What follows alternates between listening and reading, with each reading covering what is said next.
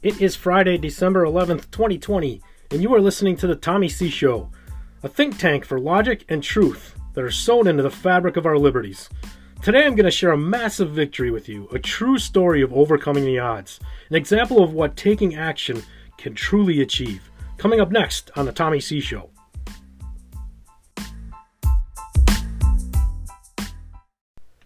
Good afternoon. Welcome to the Tommy C. Show. I am your host, Tom. Thank you for tuning into the podcast that's become a popular resource for patriotic truth and action, the podcast that puts actions behind words. Hey, I have an inspiring story for you all this morning. A story of taking action based on truth and surmounting a formidable adversary.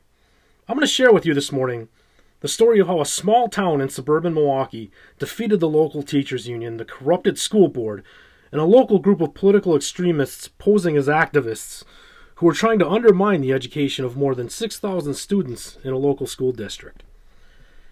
This is one of those stories that is not only satisfying at face value, but it speaks directly to what it means to get off of your couch and take action.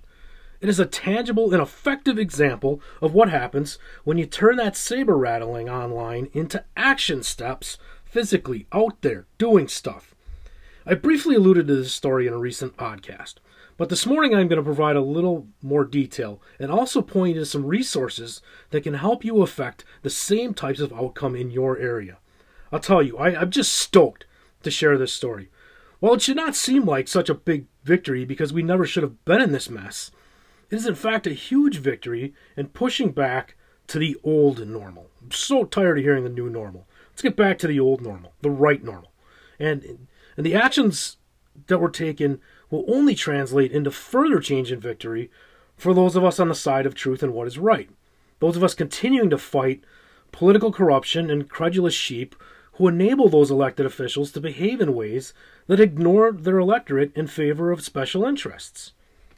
The community of Oak Creek in southern Milwaukee County in Wisconsin is taking back their schools. Back in August, like most other districts around the country, the Oak Creek Franklin School District was evaluating information provided by the CDC and drafting plans to get students back into the schools for the start of the fall school year. In fact, they sent out a survey at the time soliciting feedback from parents, and more than 73% of district parents who responded indicated that they wanted their kids back in schools. Think about that, 73%. In any other setting, in our government anyway, that's damn near a supermajority. It's an overwhelming populace telling their elected officials what they want. Now, you get caught in the wordplay of this, and those that are opposing this say, well, it wasn't a vote, it was a survey, there's a difference. Bullshit. This is parents speaking out through the medium they had with their voice to indicate what they wanted. Call it whatever you want. What it was an overwhelming number of parents who wanted the schools open, who wanted their children back in schools, who were concerned about not just the educational well-being, but the mental health well-being of their students, their children. Unfortunately, though, just a week or two after the results of the survey were released, the district reversed course and announced that the school year would begin virtually. Now, why did they ignore such a huge majority of parents? Because a small but very powerful and irresponsible group of bullies, an activist group of political extremists with an affinity for the local teachers union and their hooks in the majority of school board members, shut the opening plans down. I wrote about this in two pieces that appear on exposingliberalbs.com. The first was an October 6th article entitled When Political Advocacy Comes Before Child Literacy. And the second was on October 17th, titled Uncommon Denominator. Those articles contain detailed information, including direct links to the local sources and news stories at the time. If you get a minute, I encourage you to give them a read, as they provide even more context to what I'm sharing here this morning. Helpful context if you are taking up the same battles in your areas, because undoubtedly, some of the same things that happened here are happening in your areas too. And I think it's very important to understand how deep these webs get. You know, the students and the parents really in Oak Creek were getting shut down at every turn. Open records requests for financial information were denied based on claims that the district's financial software couldn't provide those records. Other open records requests for emails between board members were returned with an answer that there weren't any, basically. This group of parents was absolutely obstructed from gaining any meaningful information as they tried to piece together the behind-the-scenes actions of the board and the district as it pertains to their motives for their actions and decisions. There was a clear belief of what it was, as I lay out in the articles I previously mentioned. But it would have been helpful to have these formal records, the financial records, the email trails. The superintendent basically said that most of the emails must have been through personal accounts, not on their school accounts, and he couldn't request those from board members because they were private. Well, guess what? That's untrue. According to the Wisconsin Department of Justice, the Public Records Law authorizes requesters to inspect or obtain copies of records created or maintained by an authority. Under the law, a record is defined in part as any material on which written, drawn, printed, spoken, visual, or electromagnetic information or electronically generated or stored data is recorded or preserved, regardless of the physical form or characteristics that it has been created or being kept by an authority. Essentially, saying that content, not format, determines whether something is a record. It does not matter how or where the information is stored, whether it be on a piece of paper, in a database, or an email. Generally, personal email accounts of government employees are not subject to disclosure. The exception, however, is if an employee uses his or her personal email account for government business. Any email sent to or from the personal account that pertains to government business is subject to disclosure. Again, the content of the email determines whether it is a record, not its location. And that doesn't just go for email accounts. It goes for text messages. It goes for private messages on social media platforms. It goes for all of that. Now, that's in Wisconsin. You'd have to check, your particular state to see what the laws are regarding open records requests. But the feedback we got from the superintendent was just absolutely untrue. Absolutely untrue. These board members are communicating behind the scenes through text messages, their own personal emails, whatnot. All of that is disclosable and should be by law, but it was held from them. So these parents continued to push. After consolidating dozens of communications from emails, social media accounts, and elsewhere, this group of parents was armed with even more ammunition as to the compromised integrity of 4 of the board members in specific. It's a 7-person board.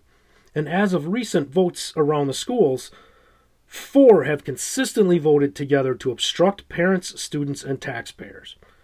Now, thankfully, 2 of them are up for re-election in April of 2021, and I'll talk more about that in a bit. But after attending every school board meeting, virtually or in person, a small group of parents went to work. They didn't just continue to whine on the internet. They took action. They got busy. They grew their effort to over 600 district parents who would ultimately present what you could call an essay to the school board on what needed to happen and how it should happen and when it should happen. It included a very impressive and comprehensive list of scientifically backed criteria, as well as a list of what other adjacent school districts were doing to keep kids in the classroom. It talked about implementing medical advisory panels that are composed of private medical professionals, from pediatricians to child psychiatrists and other medical specialties, to look at the total health and well-being of students and what was in their best interests. These parents included information from many, many other districts and what they were doing. As impressive as it was equally maddening that this particular district was too stubborn and too stuck in its own power-hungry narcissism to take even 5 minutes to look at the best practices of their peers to do what their primary responsibility should be, and that's providing a healthy, thorough education for our youth. The school board wasn't doing that, though. They were relying on subjective interpretation of ambiguous, meaningless metrics from a health department that was understaffed and only parroting CDC talking points, not looking at the comprehensive well-being of these students. You had 4 members of a school board playing doctor, essentially, while also playing dictator, and doing all of that under the thumb of a belligerent activist group whose leader was also, at one point, a member of several official school board subcommittees. Serious conflict of interest. And this was precisely why these parents were trying to better understand any potential financial connections, but unfortunately were unable to obtain those records. The school board was sitting on this, and as of recently, they couldn't even agree to set a date to meet to plan the reopening. You heard that right. The 4 obstructionist members would not even agree to a date to meet, to set a date to meet, to plan for a reopening. What in the hell are they doing? Certainly not their jobs as elected officials. Certainly not their jobs as guardians of education for the community's children. They were acting according to their own selfish self-interests and their own damaged political leanings. Here is the win. Here is the win. The recent letter by more than 600 parents also included several demands. These weren't requests anymore, they were demands, but they were reasonable demands. First, it demanded the district immediately schedule an emergency school board meeting to hear parents. And that meeting was granted. It was scheduled within a week, and it occurred last night.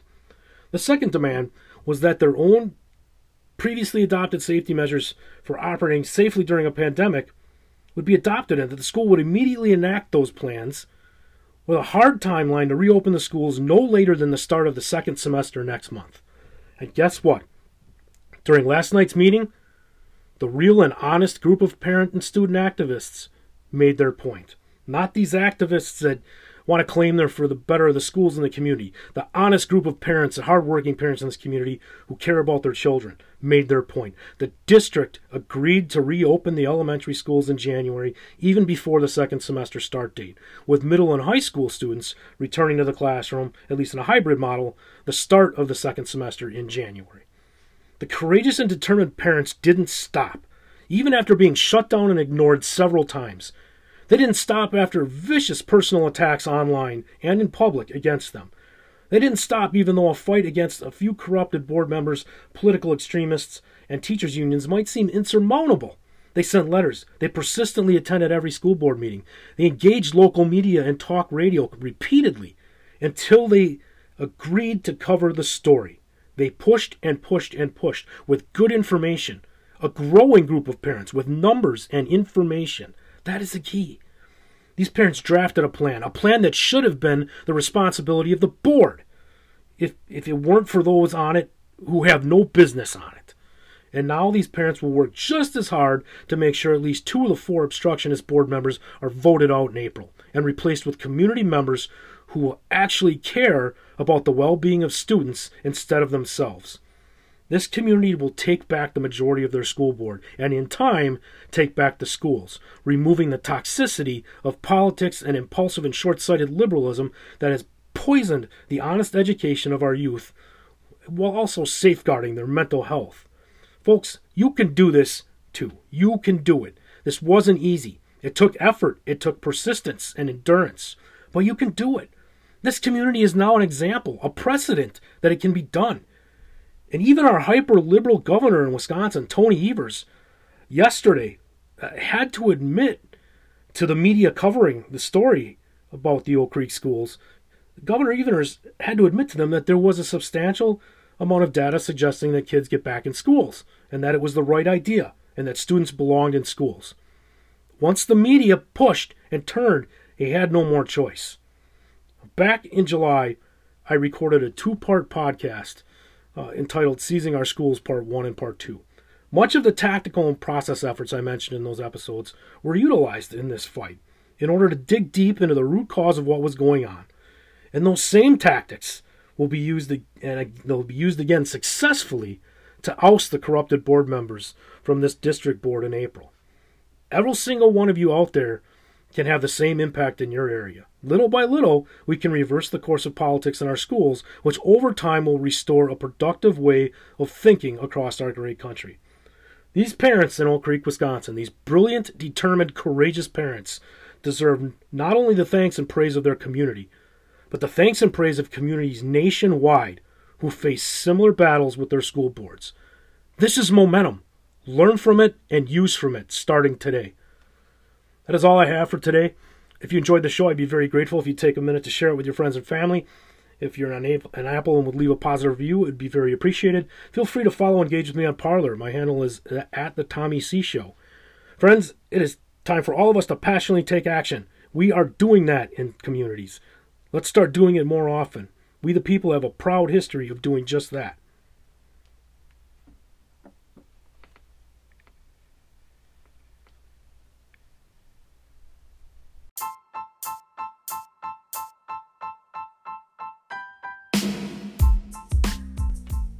Thank you for listening to the Tommy C Show. a podcast for truth, power, and action. Until next time, sapientia est potentia. Wisdom is power.